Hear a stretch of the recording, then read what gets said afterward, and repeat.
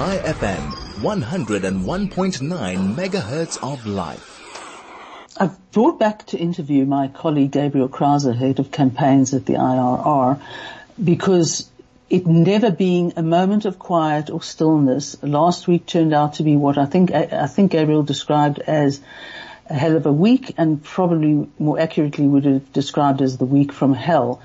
It concerned two pieces of legislation that deal with property rights, but more than that, what it really brought into focus is the extent to which that legislation, plus other pending or existing legislation, seeks all round to constrain private property ownership, which is really the potential kiss of death to both local and international investment. So, Gabriel, welcome, and we have you back again as things never cease to develop. It's not good news. It's not absolutely fabulous. It's quite the opposite, but it's good to be with you, and thanks for having me. Pleasure. Gabriel, what happened last week, the week of hell, the hell week, the week that shall not be named? Hellacious last week of September. Well, we saw obviously in Johannesburg the disruption of the mayoralty and all that, and I think the story is connected, but the two big legislative moves were that the expropriation bill and the land court bill were both voted on at the National Assembly, and both were given assent. So they've been sent off to the Council of Provinces, and from there they go to the President's desk. From there they become law, unless we can stop it. It's remarkable that both of these bills had only arrived on the floor of the National Assembly the week before. So I've spoken to MPs that have been in Parliament for 30 years, who say they can't remember the last time anything moved that quickly from committee through the National Assembly. That's disturbing because it gives the sense that someone in the ANC, who voted for it, the only party who did really, only major party, someone really wants to get this done quickly. Someone is committed to this agenda, or rather the party as a whole has reaffirmed its commitment to this agenda in a practical way. So I think it's going to be useful just to refresh people's memories if they've already heard of it, or lay it down on what these bills do. The expropriation bill does a couple of things. I'll just list a few. One is that it defines expropriation in a really weird way, which basically tries to leave open this window for the government to take people's property and call it custodianship, and then they don't even have to pass a just and equitable test for compensation. So treated the same way minerals and water have been treated. The second thing that it does really is less technical, more obviously a threat, is it says, look, you can have expropriation without compensation. The government can take people's property, specifically land, for an open list of reasons. So there's reasons it hasn't even dreamt up yet. But within the list, it says, if you bought the land primarily for the purpose of selling it at a profit, well, the government can take it away because profit is evil, I guess. Also, if your land has been invaded and you've lost control over it, Section 12.3c, says, well, then the government can take away the title deed too. So, redoubling the burden on the owner and really punishing the owner for already having been invaded. Another thing that the expropriation bill does is it allows municipal officials, for example, to give a notice of expropriation without first providing good reasons for why this is the property that's been earmarked for that expropriation. It also allows for the expropriation to be completed before any court case has been completed in determining whether the compensation offered by the state is just and equitable. So there's a whole lot pitted against the puny citizen, and in favor of the gargantuan state. But look, some people say, Professor Almeen Duplessis from Northwest University says, this is not so bad because, the government officials aren't going to take advantage of it. And if they try, the courts will step in and save you. Okay. But here's what the land court bill does. The courts are already not exactly everything that you'd ever want from an independent judiciary. But there have been some, landmark cases where the Constitutional Court has, for example, and the Supreme Court of Appeal, have found against the government of the day But here's what the Land Court Bill does. It says, look, all of those cases are going to come to the Land Court, not to the High Court. And once it gets to the Land Court, it can't go to the Supreme Court of Appeal. That's just written off. And the Land Court, explicitly it says, can admit evidence that would not be considered admissible in any other court of law. Hearsay evidence, it explicitly says, can matter as much as the court decides on a case-by-case basis. So it could be dispositive. The whole case could be decided on, Auntie told me that Granny said that this land belongs to me. Okay, but maybe I'm being, aren't the judges going to be really good, sober, judicious, independent people? Well, the Land Court Bill says that there will be assessors, which effectively can be drawn from a pool of race, nationalist, Marxists, emerging from the sausage factories, the Marxist sausage factories of land activism in South Africa's academia. And I'm thinking about people like Ben Cousins and Rosali Kingwell and so on who say what I consider to be terrible things like, black people can't have title deeds, generally speaking, because it's not in their culture to be self-responsible. And so the government has to hold on to the land on behalf of the people. It is a perpetuating ideology since apartheid days, and it's why the Bantustans didn't include private property, and that's why 22 million South Africans still live in effective Bantustans where they are on government land that the government refuses to privatize and hand out title deeds. But anyway, the point is those kinds of ideologues, Marxist ideologues, they can become assessors in the court, and there are two assessors and one judge in a case, or can be. And the assessors can outvote the judge on determining any question of fact. And that's a direct quote. So if you are hoping for an independent judiciary, you need to read the Land Court Bill and realize that if we sat down for a weekend and we specifically went out of our way to imagine a bill that as far as possible with one stroke would undermine the independence of the judiciary with regards to land cases, we couldn't do better than this. I think these guys are smarter than us. I think that they have done a better job than we could in terms of undermining the independent judiciary. So these bills, they really work together, and they really make me worry a lot about the future of this country. And we have, I was going over the numbers at the start of the year when we beat the constitutional amendment to protect property rights. We succeeded there. And I saw that the Institute of Race Relations had, since the motion had been tabled at the beginning of Ramaphosa's presidency in 2018, we had made over 3,000 mainstream media appearances arguing against expropriation without compensation, arguing for property rights, arguing for property rights as a pro-poor policy, by the way, and laying out a very reasonable way to privatize almost all of that state-owned land, and to draw on economists like Hernando de Soto and international experiences of where things have worked out, and to show international warnings, Zimbabwe, Venezuela. It's like, in a way, it's quite simple stuff, but someone had to go out and say it over and over again to try and reach the corners of the country. We weren't alone, many others did it. But I'm just saying, it might sound repetitive, but the challenges are fresh because the Constitutional Court, the constitutional amendment failed. But these two laws, and others as well, actually, they are going forward. The ANC has determined to make them go forward. And it's a very unfortunate decision from that political party. And it really bodes poorly. And part of the problem is that this time round, I'm seeing a lot of despair and a lot of complacency and almost like a fatalistic resignation. And the only way to make sure that this really does happen is if people just allow it. Okay. I'd like to come shortly to what we're doing, because the IRR, if it does nothing else, always tries to do something and do something positively and keep getting into the fray and to find out how much, what people can do. But there's just a couple of things from what you raised that I picked up on. The one is that Professor du Plessis' comment about, government functionaries would not take advantage of the law.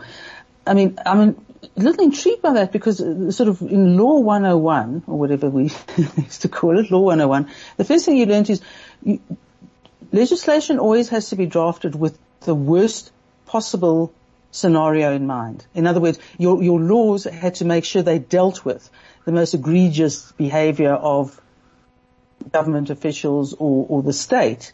And you had to approve your law, or you should approve your law appropriately. In other words, if your law didn't deal with the worst guys, you were going to get the worst guys. Yeah, I mean, I think one of the American founding authors said the famous line, "If men were angels, we'd have no need for laws."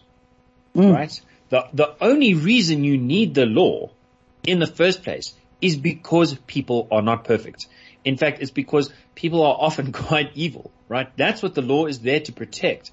You need a law against murder to deal with the murderers. You need a law against theft to deal with the crooks. And you need laws, not just to deal with private crooks, but also to deal with crooks that are in the public sector. There's no kind of transition, like it's a very trans world, but like once you become a government official, you don't stop being a human and start becoming an angel. God forbid. You're still a human being, and the law very much needs to guard against you because you have the power of the states. I mean, one way that I try to describe the land court bill in particular, the sort of the way that it works with these assessors and the dilution of the rules of evidence and the removal of the Supreme Court of Appeal as a check to balance out the land court's rulings and so on, is that it's like if you look at how the EFF behaves in Parliament. I mean, you know, these are politicians that are going to be appointing officials, and that some of whom, you know, really work very closely with land activists. Like, if you look at how they behave in Parliament and you just add to the toy-toying, angry mob behavior, just add a gavel to each member's hand. And that gavel can strike down on the heads of their enemies with the full might of the South African police service and the army, if need be. You're putting gavels in the hands of people who are openly calling for the law to be broken in terms of land invasions.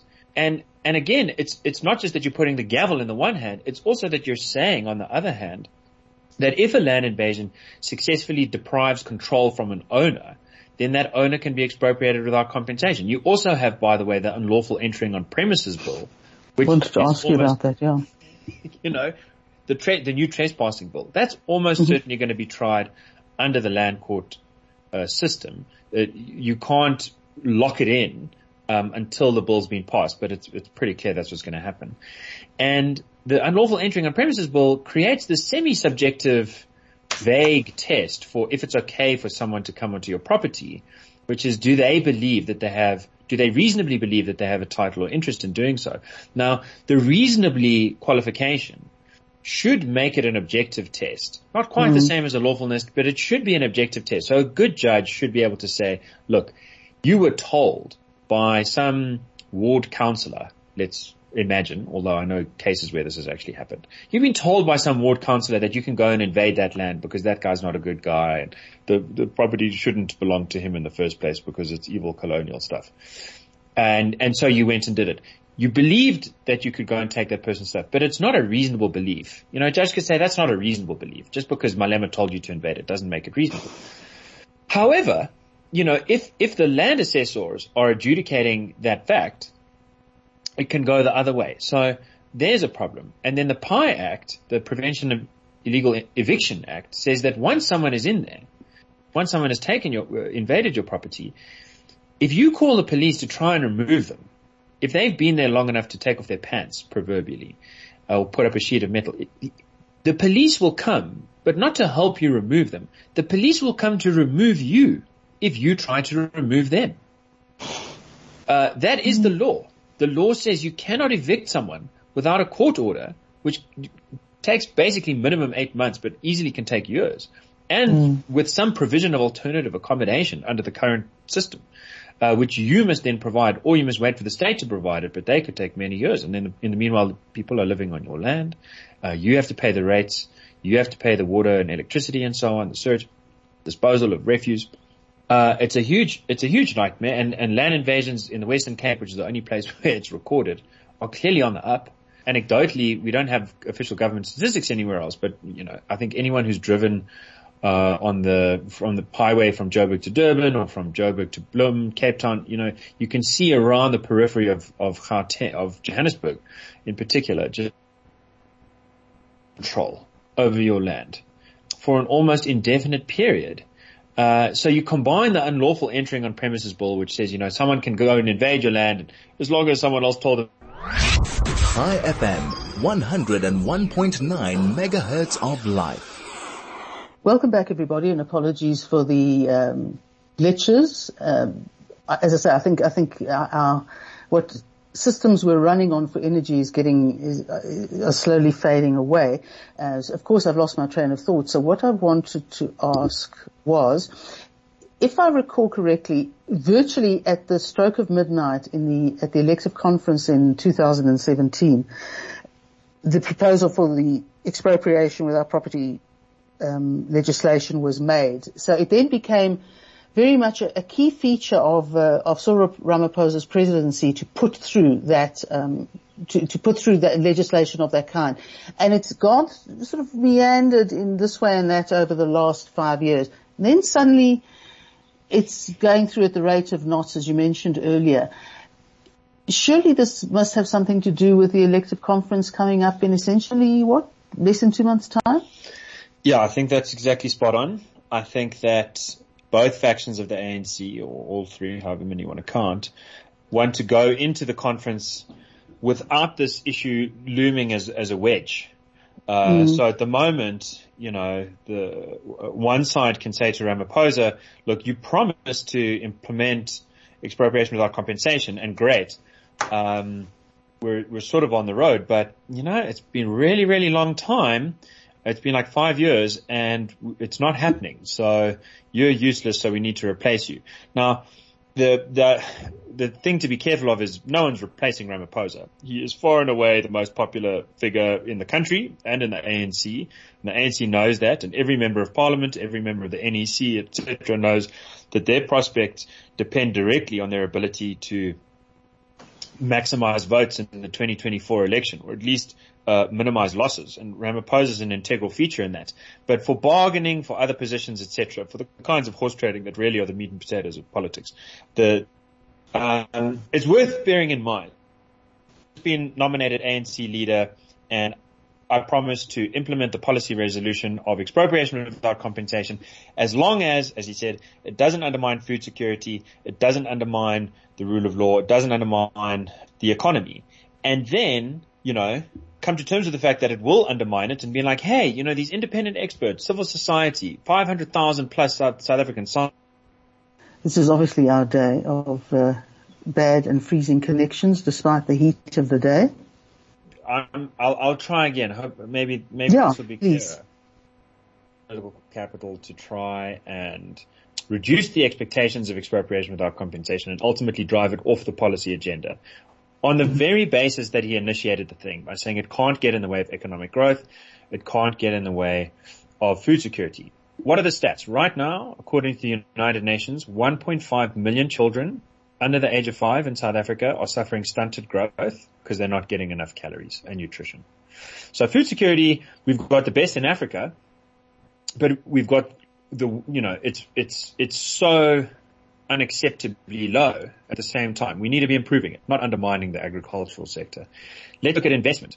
APSA just released a report yesterday saying gross fixed capital formation is less than half of what it is expected to be and what it was a decade ago and what it needs to be. And they particularly break it down and they say, what is the worst? The worst is construction. No one wants to build or invest in land in South Africa. Well, Sarah, riddle me this. That number starts falling off the edge of a cliff just around the time that the ANC announced that its official policy under Ramaphosa was going to be expropriation without compensation. Is that a coincidence? No. The only gross fixed capital formation sector that's up, APSA sort of says this is amazing and we can't understand why, is in movable manufacturing, processing units. So the kinds of things where if, lights keep switching off, basically they're talking about generators. Like a lot of people are buying Jennies and stuff like that.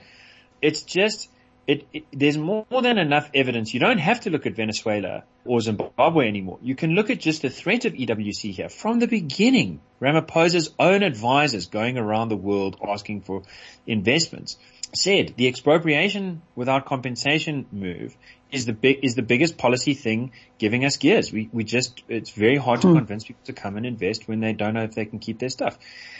He has had so many excuses to use to say, look, we thought EWC was a good idea, but we've got to drop it. We've got to do what's good for our people.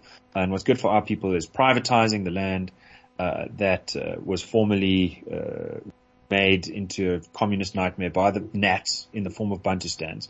We need to get rid of that legacy of apartheid and get a bit of go forward.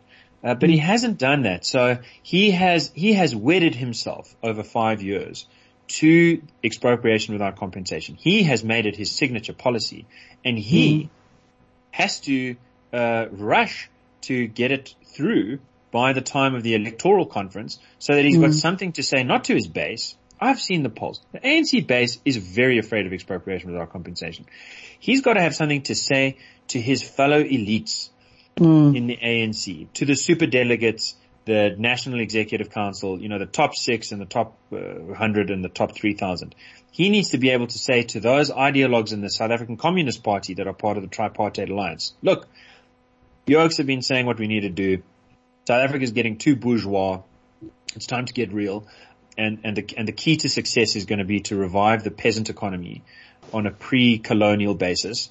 And I've got the policies to do that. We've got land courts that are going to bring back traditional justice, and we've got expropriation without compensation that's going to make it possible for us to, take not just land, but it starts with land. Yeah. Well, I've always held that Ramaphosa is a very committed socialist. He's not a capitalist. He's not a free marketeer.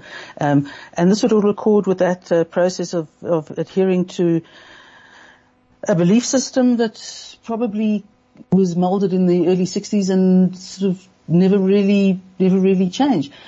With that in mind, however, Gabriel, do you want to give us some idea of what the IRR is going to do from here forward to really try and attack this attack on property? Let me just quickly say, I remember, 5 years ago, I thought you were wrong. I thought Ramaphosa was going to be a great reformer.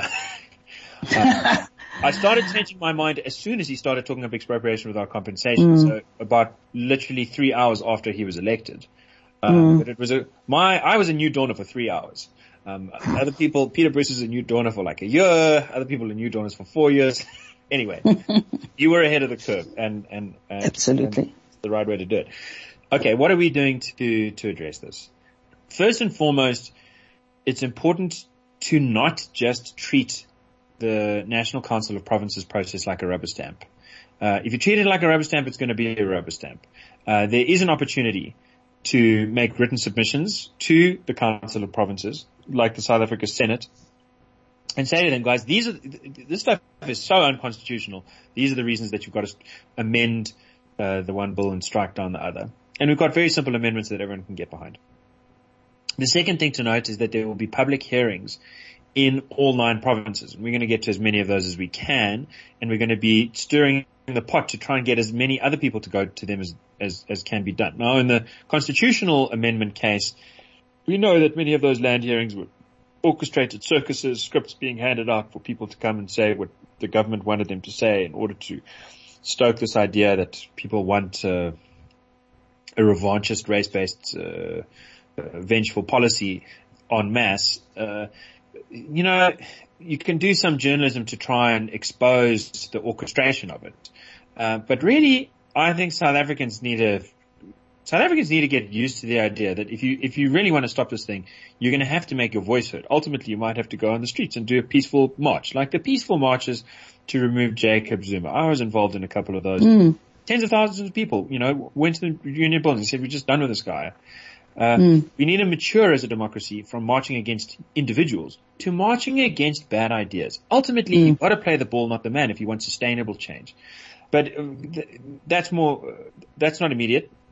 The immediate thing is to try and get people alert to this and get people in power, in powerful positions to touch the government where it gets noticed. So we've reached out to all the major banks. One of the banks, Nedbank, has reaffirmed its position, saying, look, you can't allow expropriation without compensation. If you allow expropriation at below market value, and that causes some people to be unable to repay their mortgages, that too could cause a local version of the global financial crisis. That's unacceptable. High FM, your station of choice since 2008.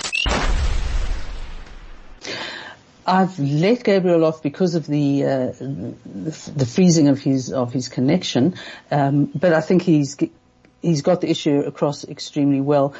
And you know, when a government sort of puts together legislation of this nature, which in most cases is going to have one or more elements of unconstitutionality, and it starts to get a real sense of public opposition, they often back down. And by backing down in this case, what would be a good start is that preferably first they don't pass through the National Council of Provinces unamended. And the second is, even if they were to, is you put pressure on the president, because only his signature on the legislation is the last act that happens before the bills become acts and are enforceable. And maybe that little bit of optimism in me, and you know me, I don't do optimism terribly well. The little bit of optimism in me says that the president is not either a speedy man. He doesn't do things quickly. I think he's relatively easily intimidated by having to make momentous decisions. And I think if we ultimately have to if we have to go beyond the National Council of Provinces and look to him to stop him, to persuade him that he must not sign this stuff into law, I think he's our man. I think this is very suddenly been put before the National Assembly. It's only to do with as Gabriel says, to appeasing the elites at the elective conference, which is going to determine who will be the next president of the ANC and therefore the next president of the country, unless we end up with the ANC losing the election and not being able to form a coalition, in which case for the first time since 94 we'd have a completely new government. But it's you know, basically it's one mustn't give up. It's never over till it's over. And this stuff, which is really ruinous, and I mean, it is, you just have to say, we are going to diminish your private property rights for investors to turn tail. And right now, everyone but us is making investment in their countries attractive. Only we are literally seemingly to go into the other direction. And that is because, first and foremost, it's the ANC trying to protect the ANC. That's what it's about. It's not about any of the good stuff. It's about the venal stuff. It's about hanging on to the ability to make money, to get things, and that's all it is. It's certainly not for the good of the nation. So having said that, I want to put some fighting spirit into you and to join us where we can encourage you to sign any petition, to march in any march, and just to write letters to newspapers and be vocal. It can make a difference. We've seen it happen before. So join the fight, and I'll see you in a couple of weeks' time.